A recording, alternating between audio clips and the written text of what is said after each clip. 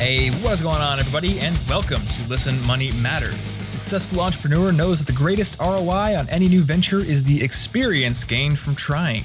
My name is Thomas. I'm here, as always, with my good friend Andrew. Andrew, how are you, and what are you drinking today? I am drinking a beer that perfectly describes me. It is called Apex Predator. Don't flatter yourself. You're not impressed? I recall totally destroying you in Small World a couple months ago. That's true. I'm not sure how Apex you are, bro. I thought at first you were just going to say, I'm drinking a beer. What's it called? Beer. I'm a predator, man. Can you imagine a grocery store with no marketing or brand names or anything like that? Like, you go in and the beer is just a white box that just in like block letters, beer. I feel like that's in like 1984, the book or something. Did you ever read The Giver? Who wrote that? Who wrote The Giver? I remember the guy who wrote it, but everything is in black and white for everybody. But if you're special, you could see in color. And it's like this whole thing that's... it was a really good book. I wrote The Giver, but I think that was like one of the really popular books when I was in elementary school. Yes, I was like little. Unfortunately, I can't remember a lot of the books that I read when I was in elementary school. Like, I remember I read like the Haddocks books. I forget what those are called. I remember I read like Hatchet and like all those ones. But I think The Giver is the one I skipped. All the super popular books in the library. I'll be frank with you. You wanted to make the pun, and you're like, should I make the pun? I'm gonna make the pun. I'm doing it anyways. I actually didn't read the book. I was so young. We were in class. It was reading time, and it was read to us by some teacher. It wasn't our real teacher. It was like a secondary teacher or something. But it was awesome. Speaking of that. I want to get your opinion on something I've had a debate / fight on with Anna and some other people. If you listen to a book on audiobook, do you consider yourself to have read it? So, I mean, the word read is, I guess, a little deceptive, but right. I would consider the knowledge as much gained, if not more so. I actually do better listening than reading. I feel like you should just say, I read it with my ears, and then everyone will just be like, okay, moving on. And they're just not even going to challenge you. I'm just going to say I read it. And if somebody's like, did you listen to it? I'll be like, yeah. And also, fuck you. Exactly. Why do you care? So what you do? Both? I do them both. Yeah. But an audiobook actually inspired this week's episode because I am currently listening to The Everything Store, which is the book about Amazon, like its whole story and history. And that got me thinking, because we've been doing this series on starting your own business, entrepreneurship this month. And Jeff Bezos was like the ultimate, like long-term minded, super ultra grow fast kind of guy. And to contrast that, like we had Corbett on the show, who is like one of the most like the biggest embodiments, at least in my circle of online friends, of the lifestyle business, do what you're passionate about for a living and let it give you a good life kind of people. So I've been thinking, like, there's kind of these two archetypes of business founders, the like super grow fast startup minded founder, and then the lifestyle business founder. And it would seem like it would be an easy decision for someone to figure out which one they want to be. But as an entrepreneur, I have gone back and forth on these two models more times than I can probably count. So, and I'm guessing maybe you are the same way. I have, and I feel like I've considered myself on either side at various times. But before like we go there, can you clarify what lifestyle business means? Yeah. So to me, or at least segregate the two. You know, right. So like basically I consider a lifestyle business to be a business that's more about like, it's like the working to live, not living to work idea. Yeah. Where your primary value in running your business is to have something that provides you with a good living, provides you with autonomy and freedom, the ability to go work where you want, when you want, like all those personal values. So if I can get a business up to enough recurring revenue that it supports me and my family, and, you know, maybe I'll grow it a little bit because I'm interested in keeping it, you know, competitive. But the primary objective of the business is to make me get a good living and also to help my customers. I consider that to be a lifestyle business. Let me give you a scenario. Say you didn't have a business and you were starting now, and you have the option of and just say you had 50 G's sitting around. I don't know. That'd be awesome. But say you're going to self-fund yourself for, you know, you're going to throw 50 G's in or 10 or like whatever the number is that you feel that you need to get going, or you will go externally and find that 50 G's or that 10 G's or whatever.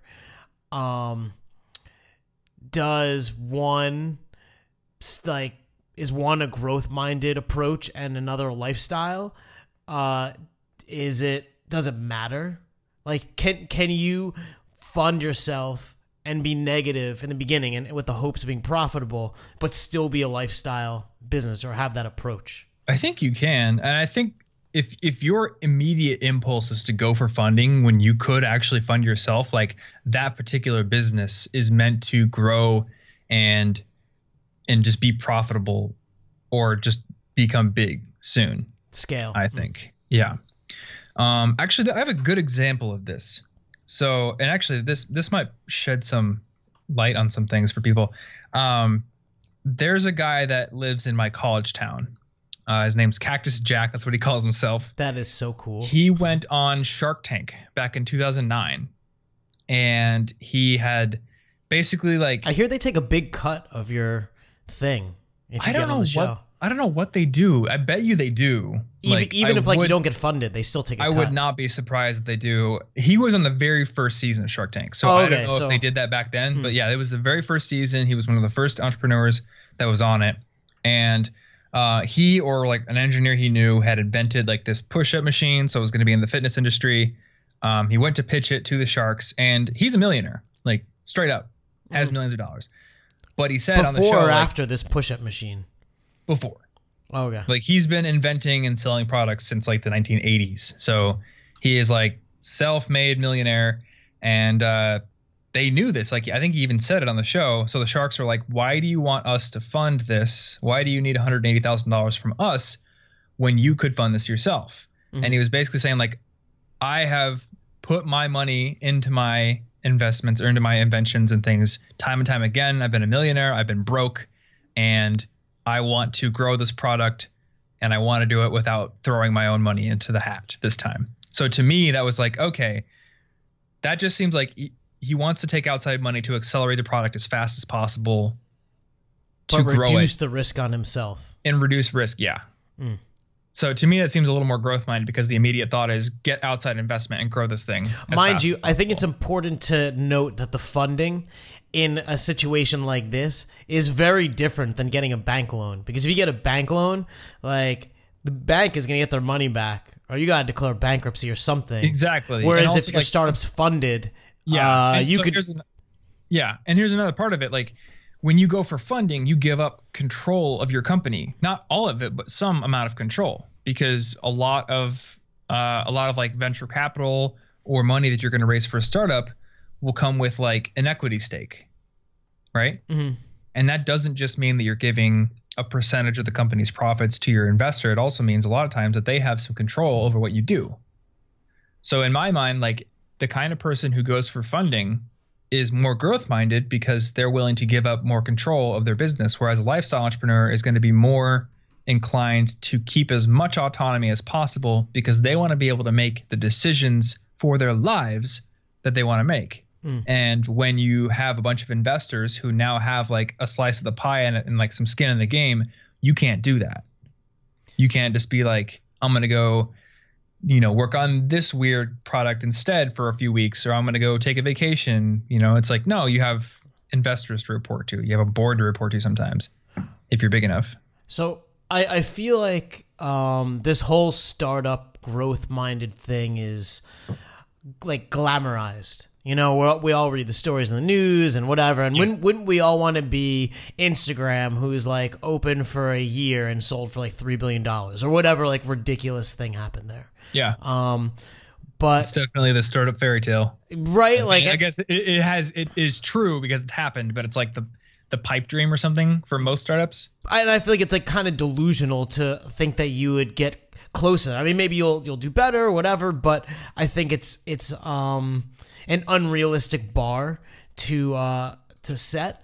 So I think, I know that you set up like a bunch of benefits in each camp where there are reasons why I would make sense for you to go growth or lifestyle. And I think that it maybe more aligns to either the idea or you as a person. Right.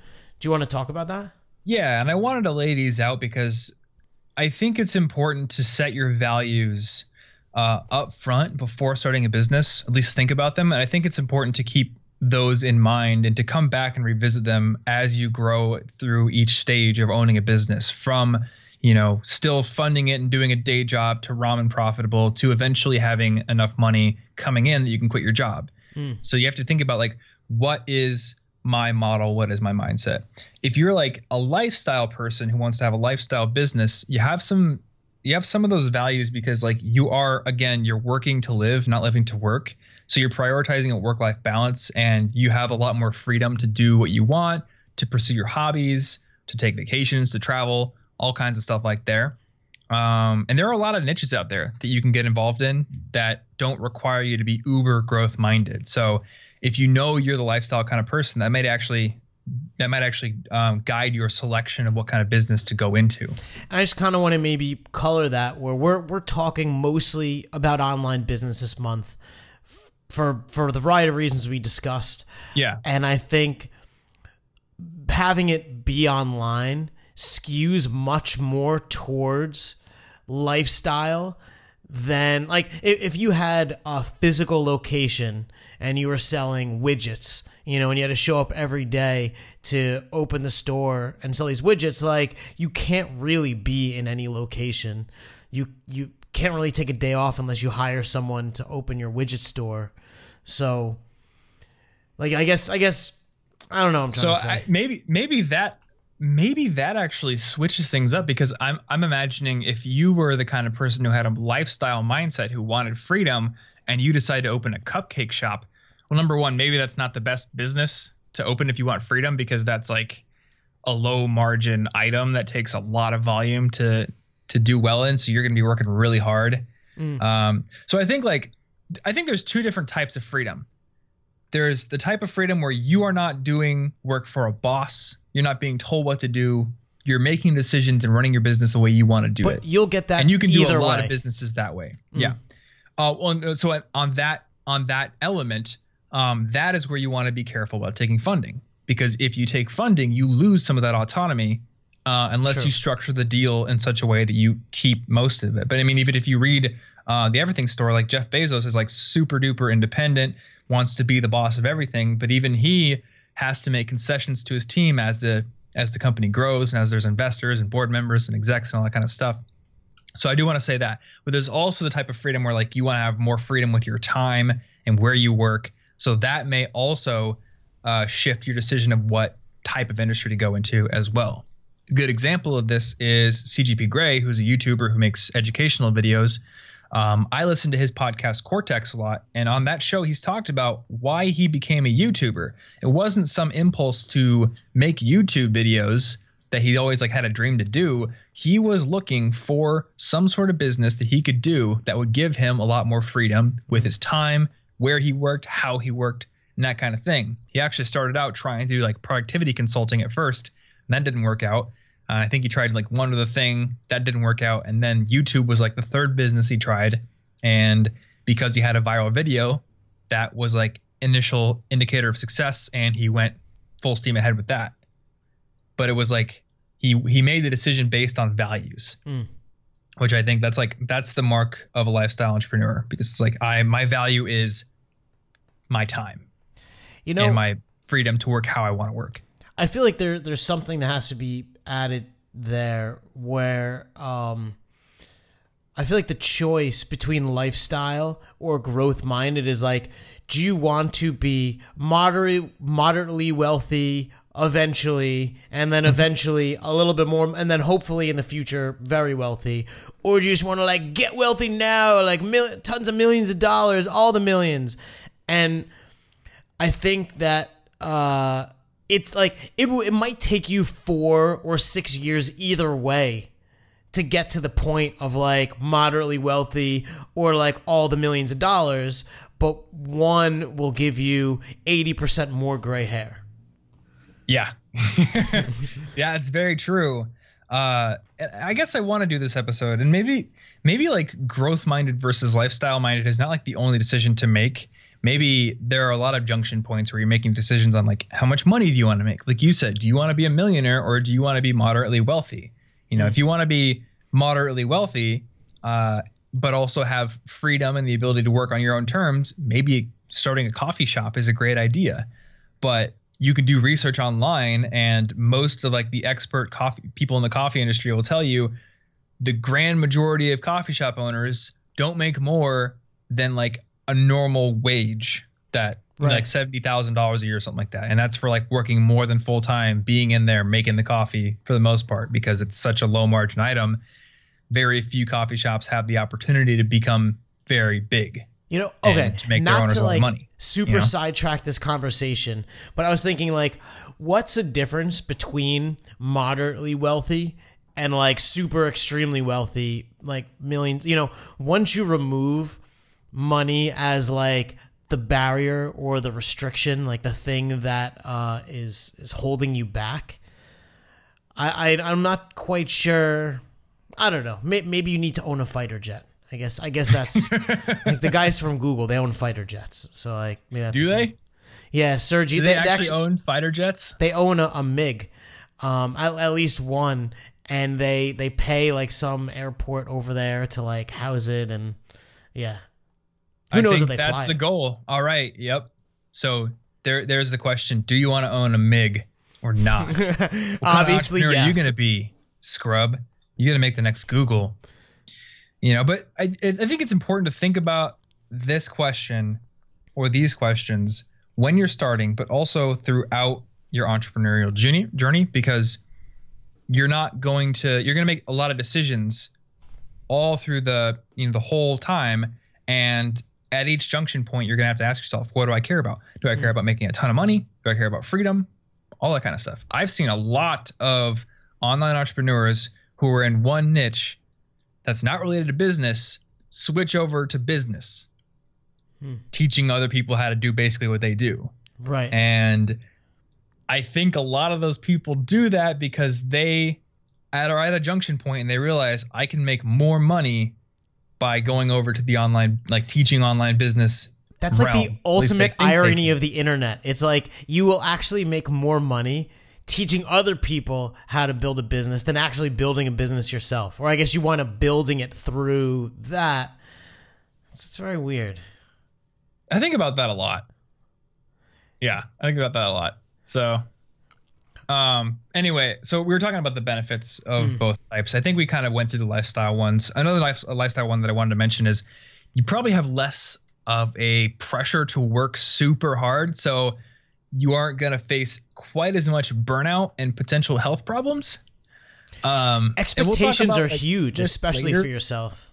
But yeah, if you are super growth minded and you're like, I got to 10x this business in 2 weeks, I've got an investor hounding me for an ROI, like there's going to be pressure to put yourself through tons of long hours and to do way too much. And you might burn out, you might have no sleep, all that kind of stuff. So if you're thinking more lifestyle minded, then you're going to have less of a risk of that happening.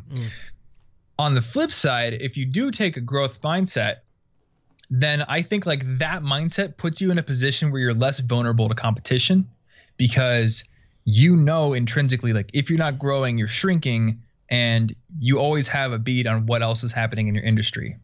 Whereas a lifestyle person might be focused a little bit more on like, what do I need to make this month so I can go take this vacation, so I can work from the beach? And then it might not be realizing that there's a competitor looming on the horizon, or there's some threat that's going to be like detrimental to their business. I want to talk about the competitor piece because I think that like from before people have like put ink to paper, you know, they have this idea and they want people to like sign an NDA so they could tell them their idea. and like it's like surprise, creating a business and making an idea reality is like a lot of fucking work. Yeah. No one's stealing your idea. And then to maybe pull that along the road a little further, I really wonder how often it is that you're building something and you're kind of toiling in this small space when you start, that anyone gives a shit or is even going to try and eat your lunch or steal your idea. You know, when you're Snapchat size, then Facebook's like, oh, we're going to steal your ideas because they're big and they're like billion-dollar companies competing. But when Thomas Frank with his, you know, startup $500 a month business, does anyone care to steal? Is it a legit worry? True. That may be true. And I think that's a useful perspective to have when you're thinking about like, should I tell people my ideas? Like, I wonder if it's a waste of ideas without execution are fucking worthless. Yeah. I'm pretty sure. I remember where I was sitting in my cubicle back in 2011 and I had the idea for basically Pinterest in my cubicle. I drew it out on paper and everything. And I've heard other people online say, I had the idea for Pinterest before it ever came out. And I don't know when Pinterest came out, but I had not heard of it in 2011. So the idea comes to many people. And that's because, like, what's the word? Like the zeitgeist. There's always like this. We're always in a certain cultural snapshot. What was your name for your Pinterest idea? Bitpack. That's what it was going to be called. It would have never succeeded. That's the worst. Nope, probably not. Yeah, it was a terrible idea, and I was just a dumb kid in a cubicle doing good idea. Worst name ever, but yeah, and it wasn't like exactly like Pinterest, but it was very similar. Right. But you know, that's the thing. Like, there's always, as a culture, we're always kind of on like the cusp of a new idea. Most ideas are not like this revolutionary aha moment that a founder has like sitting on a toilet. It's like, and you know what? What if we shipped books to people and they didn't have to go to a bookstore? And it's like, oh, well, there's already bookstores out there that are physical and they already do this. What if we could just do it better? By getting some better engineers. Like, that's not super revolutionary. The idea that you have, there's probably already a few people working on it that may or may not continue, will give up, will fail. And there probably have been people who have worked on it and just it didn't work out. You know, like Pinterest probably false started under like, you know, brilliant names like Bitbucket and stuff. I think Bitbucket is a real company. Is it? Wait, what was the name? What was your name? Mine was going to be Bitpack. Bitpack. I'm pretty sure that's basically like more a clear competitor. I get it because like when you're putting a picture up there, it's like a pack of bits. Sorry, I'm being a dick. My idea was that it was going to be like, instead of you having, actually it was kind of like Pinterest, because you know Pinterest has boards that are topical, and then like within the boards you have all your images. And my idea was that you'd have like a profile that would be sort of like your Twitter or your Facebook, but you would set up like you would create your own different topics. So the entire idea was like, I'm Thomas. I'm interested in science and technology. I'm also interested in sea mammals and satanic rituals, you know. And I don't want all of my here's how you sacrifice your goat. I don't want that article next to my article on like RSA encryption technology. So what if I had little kind of like packs of different topics, and then there would just be pictures linking to articles of each one. Essentially, basically what Pinterest does these days. Never made it, but you know, that's kind of the idea there. How much of it did you build? I didn't build. I drew it. I drew it on paper, and that's all I ever did because it was just an idea. And remember, ideas are completely worthless. They're not worthless. Derek Sivers put it best, I think. An idea is a multiplier of execution. It has no value on its own. It's like on its own, it's a times zero. But if you take a stellar idea with like bad execution, you know, that's worth something. If you take a stellar idea with amazing execution, like that's where the winners really are. But the execution must be there. You know, like name me a company where what they do is like totally out of left field, unheard of. The idea is like a revelation from God kind of thing. Because I can't really think of one. Like Tesla, it's cars, but they're electric. Like that was an idea back in the 1910s. Well, I think that's not to get like too philosophical, but I think that if an idea is so revolutionary, like people just won't get it. And then, there's such a thing as like before its time, where like think of the Apple Newton as like this, like, oh my God, like a handheld computer with an assistant that can like do all these things. Everyone's like, it was like no one got it, let alone the iPhone is basically that. Just is that what the Newton was? Yeah, it was like a personal assistant. It was like basically a personal assistant and like a handheld device, mostly a screen.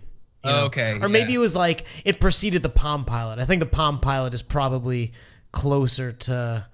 Yeah, I think a lot of ideas are ahead of their time, and they're just like they're ideas where the tech and the infrastructure hasn't caught up yet. So maybe some ideas are outlandish, but it seems like the ones that really work happen to be things that are just kind of like an extension or a refinement of something that's already out there, or maybe a combination of two things or three things that are currently already being done, and somebody combines them and does them a little better. Speaking of which, of combining things, if you're listening and you like Thomas's ideas and you also like the Green Bay Packers, bitpackers.com is available. But you have to act like not available. It's not. Someone's taking it. But if you act like fast, bit.ly. That's a stupid name. That one's already. There's bitler.com, BITLR. And you know how much it costs? It costs $98,000. It's available though. Who is going to buy that? I don't know, but if you do buy it, please email me. Okay, so I think we broke down like some pros, cons. I think did we cover? Yeah, I think so. I think a couple of other things about like the growth mindset. This is obviously going to be a controversial statement, but I do think like a growth mindset has maybe a little bit. Oh, I read this one and I agree with you. Of exposing you and connecting you with people who are like really driven and ambitious and motivated and super talented. I'm not going to say like that lifestyle entrepreneurs aren't those things, but it seems like people who are super talented and really ambitious and motivated and smart, a lot of the reason that they are that way is because they work like fucking mad. And if you're uber growth minded, I think you're going to be more likely to run to those kind of people. You'll attract similar people, and if you're all going to just be burning the midnight oil like 150% in, and then you need those people, especially if you're going growth mindset. I mean, I'll just say it this way, like people whose main priority is to like make sure they can work from a beach or whatever, like they're cool, but 9 times out of 10, like that kind of person is probably not going to impress you as much as somebody who's like building the next, I don't know, Amazon S3 or something, like some crazy thing. Like people who have an insane goal are usually just like insane themselves in a good way. And I actually like using the word insane or like crazy, and I kind of feel that's a good way to describe these people. Because they're just so niche. Yeah. In their personalities but okay, so my question to you is whether you go growth or you go lifestyle, do you could go for external funding when you're lifestyle, right? You could self-fund or you could like no fund. Yeah, I'm a fan of bootstrapping personally. And I have investing before you make the opportunity to take investment money, and currently I don't think that I need to do that because I'm able to achieve my goals through the money that I make, and I guess that probably puts me more in the camp of lifestyle, at least to a degree, because I think a growth-minded person might look at that investment opportunity and be like, I think they would immediately see where I could plug those resources in to accelerate growth. Whereas, let me ask you this. That represents me having less control over my company. dude, what if you just go like, hey, Uncle Jimmy, I just need to borrow $100,000 real quick for my business. Like, does that mean that your growth because you went to Uncle Jimmy, or, you know, is it the type of money that you get that determines? I think it is primarily your mindset, but the decisions you make are going to have consequences on the level of freedom you have in your business. Even if Uncle Jimmy doesn't ask you for equity, like, you owe Uncle Jimmy $100,000 now, you know? And like, when people are owed money, they feel a certain amount of power over you. And I think you're going to feel a certain debt to that person. So maybe you feel guilty and you won't take that trip, even though your business is doing just fine, because now you have to pay back Uncle Jimmy, you know? And when you started, Thomas, did you put money into your business? No, I've never had a business where I like have to formally like put money into the war chest to do something with, because my business was just a blog at first. So really all it ever needed was for me to be alive and able to pay for the hosting, which was like $25 a month. And even that was free, actually, because I built websites for clients back in high school. So I guess, okay, that was my first business, building websites for clients back in high school. I had a laptop. I had gas in my car. No monetary investment was needed. I basically just had to find clients, go make them websites, which just took my time and knowledge, and get paid. So let's pick a fantasy world where everything is gone. You retain all the things that you know, or maybe like 80% of the things you know, and you have no job, you have no income, and you need to, I guess, build a business. Would you seek funding knowing that you have some knowledge of the space and you could probably like expedite growth, or would you just kind of start working the first month, make $50 or $100, you know, and go that way? I don't think this is a fair question to ask, because I honestly believe, like, I'm half of the show. Okay, I say it's fair, and I'll tell you why it's not fair. I think that it is like, just like nature versus nurture is like a thing. I think that given any individual, their propensity to be lifestyle minded or growth minded is partly who they are as a person, but also partly what they're trying to do and why they're doing it.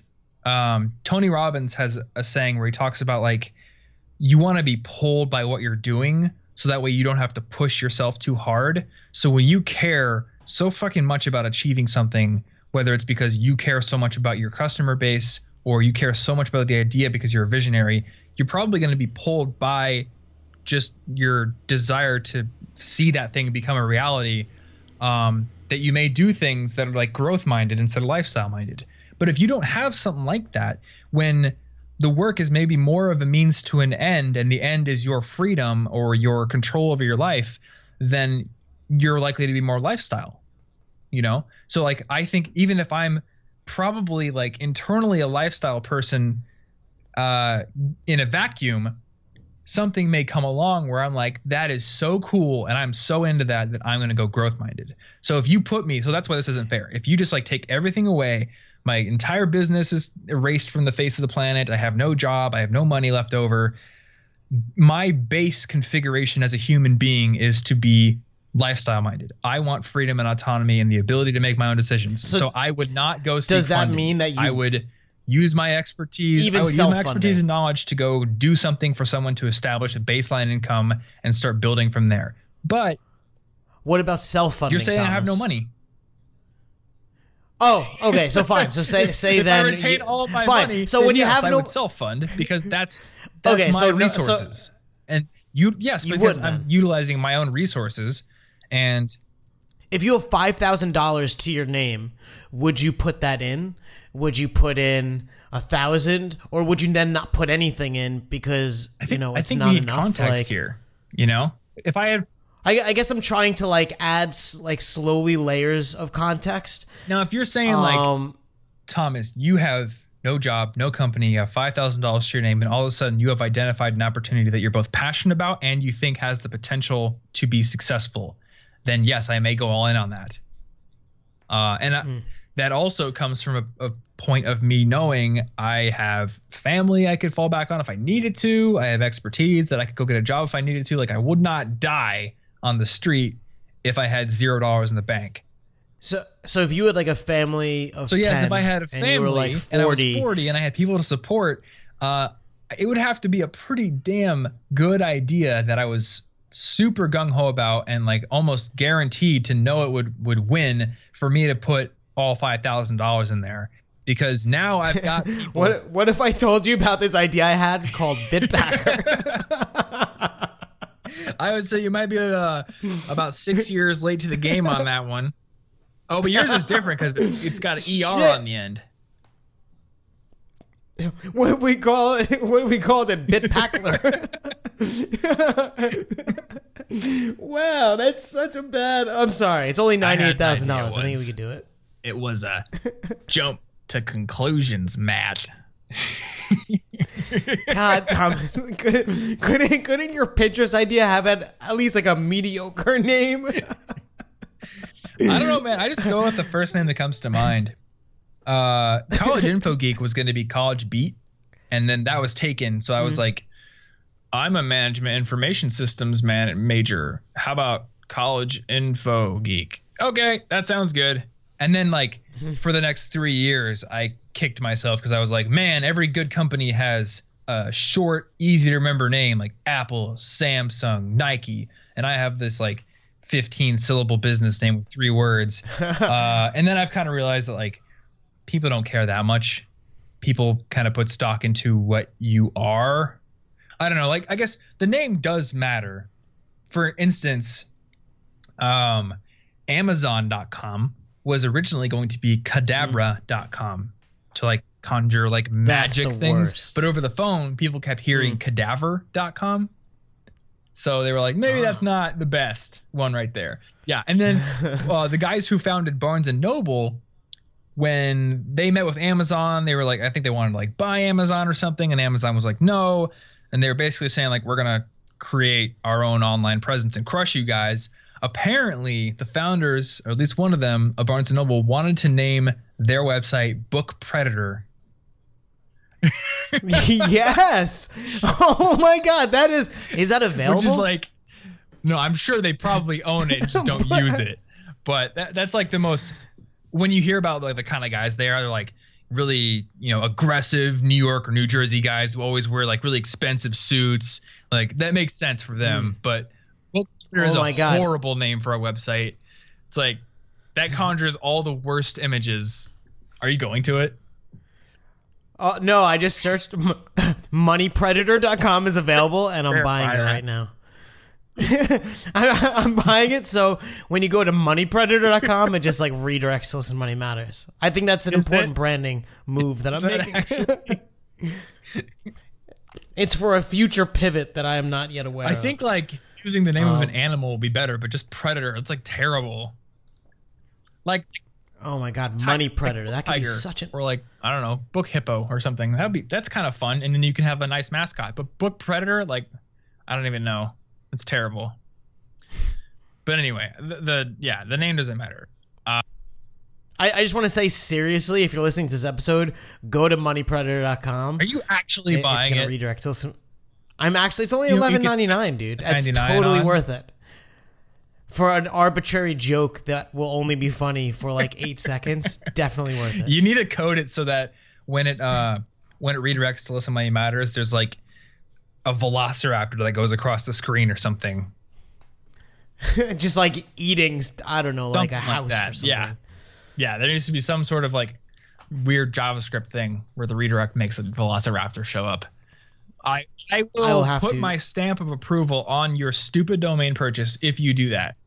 Otherwise, thumbs down from me on Money Predator. Of all the important things for me to do with my time, it is obviously improving the branding of Money Predator. Do you have money? I'm going to be a predator for it. Okay, dude. So that's why I said your exercise or your mental thing was unfair, because I think it is both the person but also the idea and the circumstances of the person. Like you said, if I had a family, I'm not going to go all in with every dime I have. because I don't want my family to die, you know? I will say, okay, fine. So an unfair example, and my example was not that, but I think that if you could afford it, and I think we've said as much in the past, or you've especially said that you feel the best investment that you can make ROI wise is on you, based on just your past and whatever you've done. You know that if you me or my business. Yes. Yeah, I mean that's what I mean.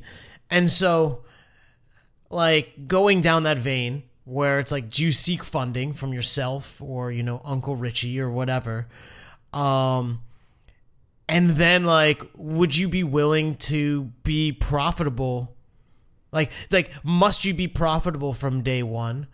But if you're not, is it important to set like a date or something?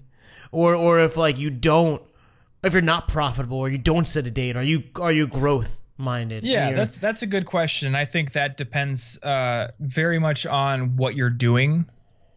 Like if you're starting a cupcake shop, then profit is probably going to be the number one metric that you live and die by.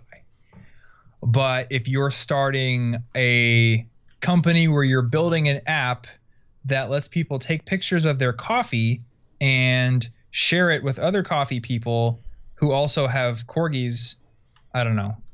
I just, these ideas come off the top of my head, man. And if Snapchat works, then coffeeandcorgis.io probably works too. Then there are definitely business models out there where revenue matters more, or adoption rate and growth matters more, because if you can build an idea where there's a lot of steam behind it, there's a lot of promise, investors see a lot of potential, then investment money can potentially keep you guys running for quite a long time before you need to be profitable. For example, YouTube has never been profitable. The thing is, and like Amazon. Dude, Thomas, you're never going to start your idea if you don't think that it's promising. Like, if you're about to start a business and you're pretty sure it's not promising, don't do it. But there's like different degrees of promising. Like a cupcake shop is probably promising. If, I mean, you know, you do the analysis, there's no other cupcake shops in the area, and there's like 50 people outside going, God damn it, I wish I could have a cupcake right now. These stupid donuts are terrible. You know, that's a... Everyone has diabetes exactly. And like the... you know, all you have in your town is this stupid salad shop, and you're like, these people need cupcakes in their lives. That is a promising idea, but it is not an idea that is likely to yield like 100x return.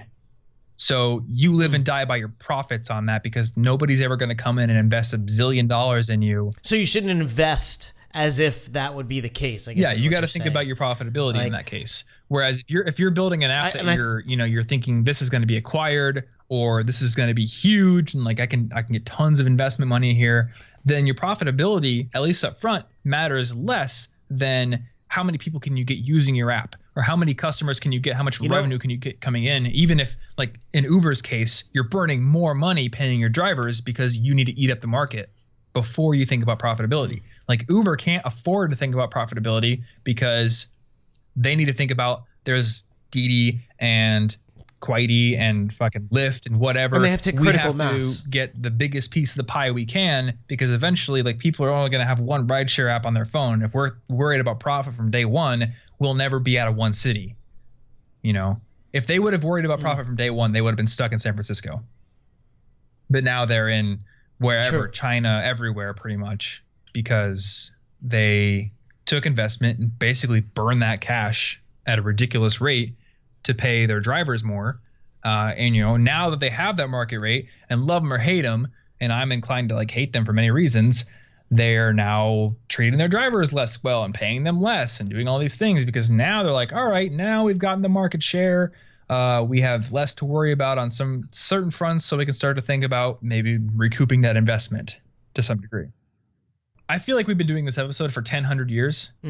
That's maybe not true, but before we end it, I wanted to give people some things to think about, regardless of what business model they adopt. So if you're the kind of person who's sitting there wanting to start a business or have started a business already, and you're like, I'm more lifestyle oriented, I care more about my autonomy and freedom than I do about growing to the moon super fast. I still think you should adopt the growth-minded love of systemization and delegation, efficiency, automation. Figure out what you can turn into a process, what you can make as efficient as possible, and then possibly even delegate.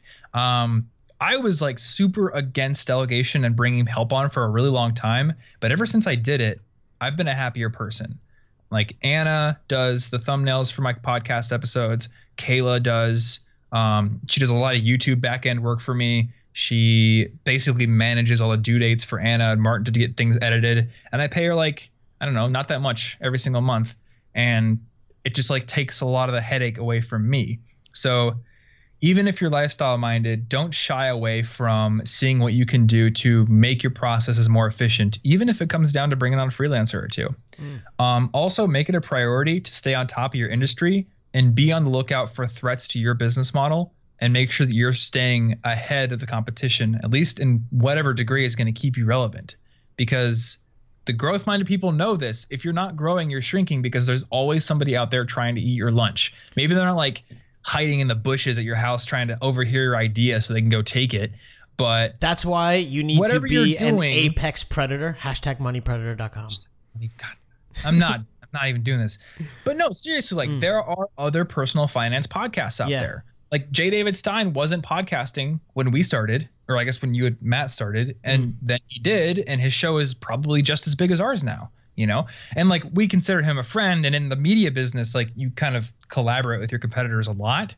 But the fact of the matter remains, there's probably people out there listening to him and not listening to us because they have a limited amount of time during the day. Yeah. So like, don't think of your competition as like you have to beat them and crush them into the ground, but use them to keep yourself motivated to improve. Like they should keep you on your toes, both to not be crushed by them, but also to not stagnate yourself. I've read a lot of reports from people online who are like, I had a business that basically made me money, like printed money for a while, and then all of a sudden it went away, and now I'm back at a desk job. You know, like people who back in 2010 or 2009 were able to basically game Google's algorithm and spin up all these sites that made money. And then all of a sudden overnight, bam, algorithm change, totally out of business. One thing I always have liked about Ramit Sethi, and I don't like everything about how he does his business, but he's always made it very clear that he doesn't want to be one of those one-hit online wonders. He wants to build a sustainable business that makes a lot of money over time, and that's why he's always building new products. I always admired that attitude. I never wanted to be the kind of person who made like one thing that made money and then just kind of like rested on my laurels because of it. You should always be pushing yourself no matter how good things are. If for no other reason to keep yourself sharp. Yeah, absolutely. You know, especially if you're doing stuff online, there's always something that is nipping at your heels and kind of like taking something from the edges of what you have. Now, if you're a growth person, first and foremost, remember that you are a human being made of meat that gets tired and needs food and needs to go outside every once in a while. Speak for yourself. Yeah, maybe Andrew's not. Andrew's the money predator. He's probably like half money cyborg. I only go out at night. So many domains. Money cyborg, money ninja. Actually, I guarantee you money ninja's already taken. But now you're looking, aren't you? No. I must look. I know it. Even if it's moneyninja.biz. Even if you're growth minded, even if you feel a lot of pressure to be 100% on your business, you have to realize that your efficiency is a product of your health. So if you let your health go to crap, you're going to burn out and you're not going to get much done because you're going to be tired and sleep deprived and unable to do much work. So get outside. Keep your relationships, like your parents and your girlfriend and your friends, like happy at least to some degree. Otherwise, what's the point of it all? Like even if you do make an amazing business, I don't know. I've never wanted to be someone like, I look at someone like Steve Jobs and it's like, yeah, he did some amazing things, but he like sacrificed a lot in his personal life, and I would never want to be that. And it took him like 20 years to actually be the huge success. You know, he was like a success, then got kicked out of his company, and it was tough. Yeah. A few other things I wanted to say. So like the lifestyle entrepreneur, I think they're going to be a little more focused on the hard numbers and the realism, because they are more focused on what does it take to keep me free of the desk job. Right. Whereas if you're growth minded, it's more likely that you're enamored with a certain idea. You're probably very optimistic about the growth potential, and you can be a little bit more pie in the sky about things. So I recently read a blog post from the founder of Baremetrics, where he was talking about he was like the free spirit guy, and he had bootstrapped the company up to like $20,000 per month in revenue. Then he got some investment, and he was like, you know what we can do with this investment? Hire tons of people, because obviously when you hire more people, you grow faster. And then all of a sudden he realized he was in a situation where like within 8 weeks the company would be underwater. So they had to like force everyone to take a pay cut right away. And at that moment, he basically like realized, I need a nerd in my life. Like, so if you're the growth minded person, you either need to like cultivate a nerdy analytical side who takes a hard look at the numbers and is realistic about things. Like a money predator. Too soon? Too much? Fine. Money nerd. We'll stick with the money nerd. You need a money predator. I'm trying to brand this thing, dude. This is branding. You gotta say it every sentence. Exposed to an idea 7 times before they'll really just accept it. Yeah, there we go. But if you're not that person, then you need to get somebody on your team who is. Now, I consider myself to be a money nerd, and I'm pretty analytical about my business. Andrew knows this. I'm like I'm like a hawk, which is a predator, about all my numbers. Yes. What's going on?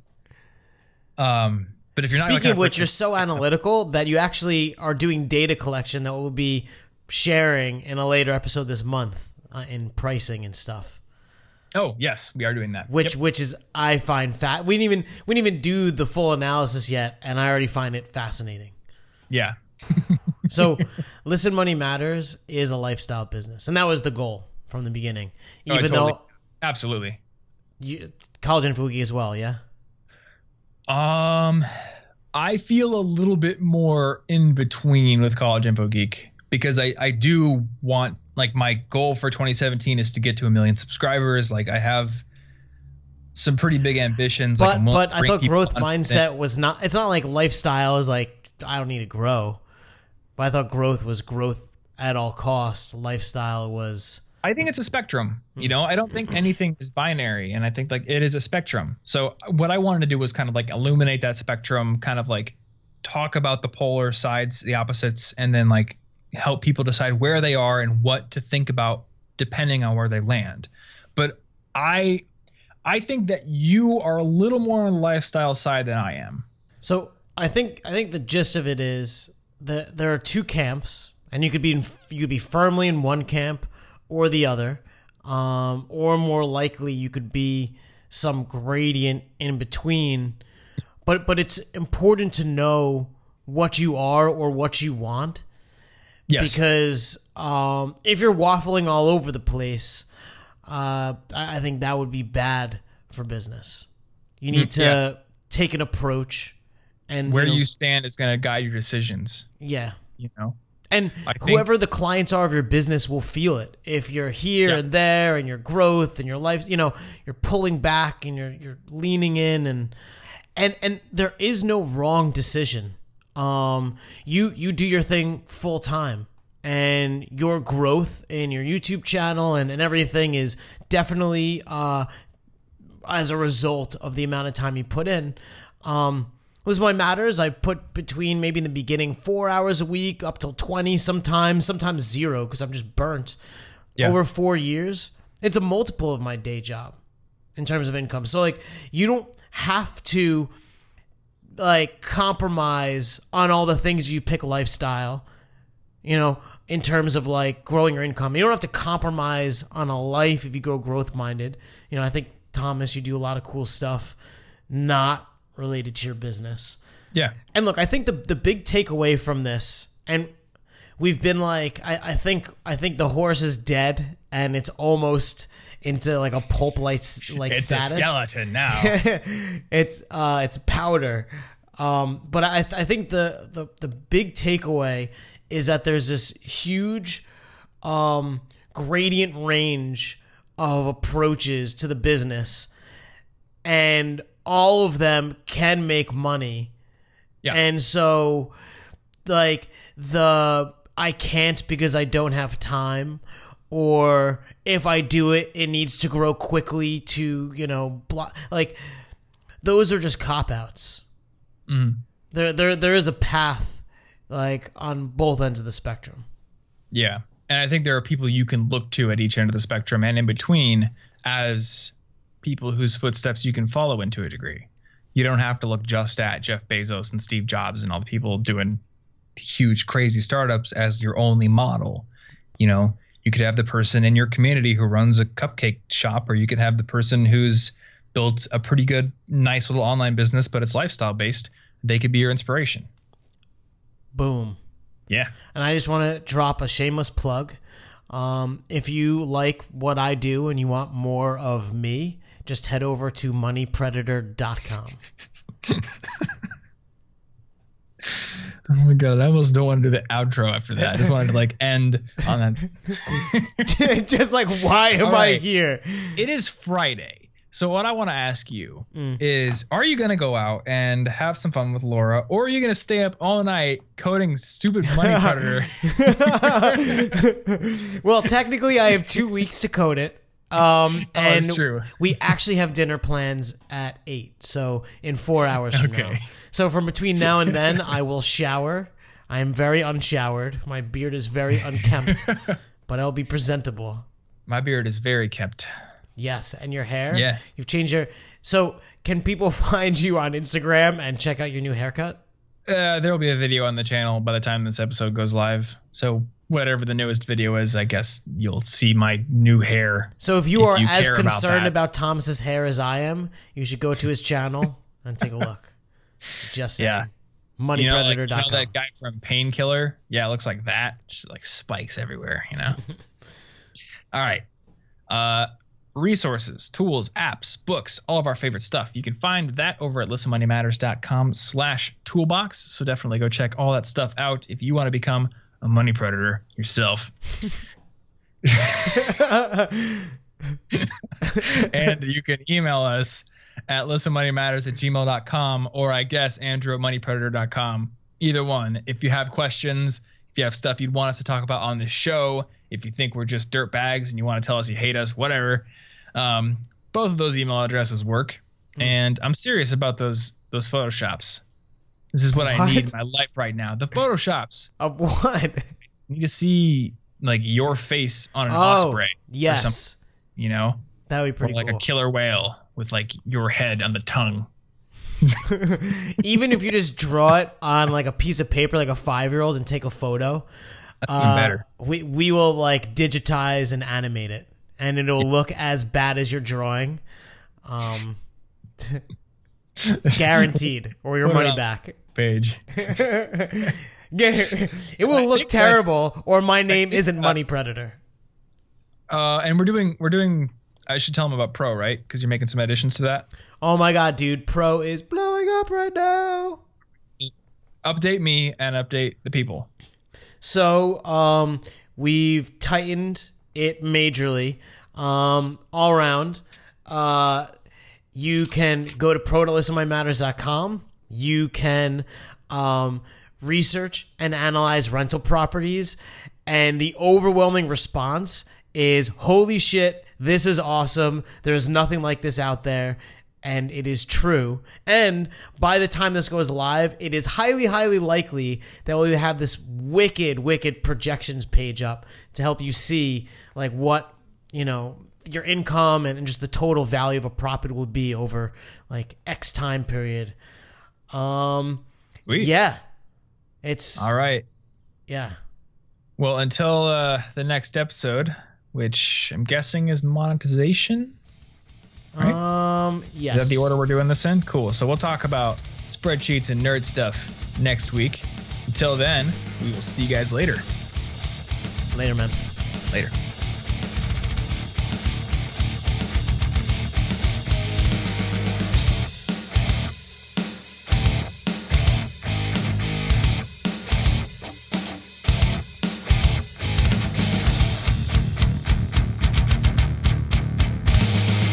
Please tell your friends about this show.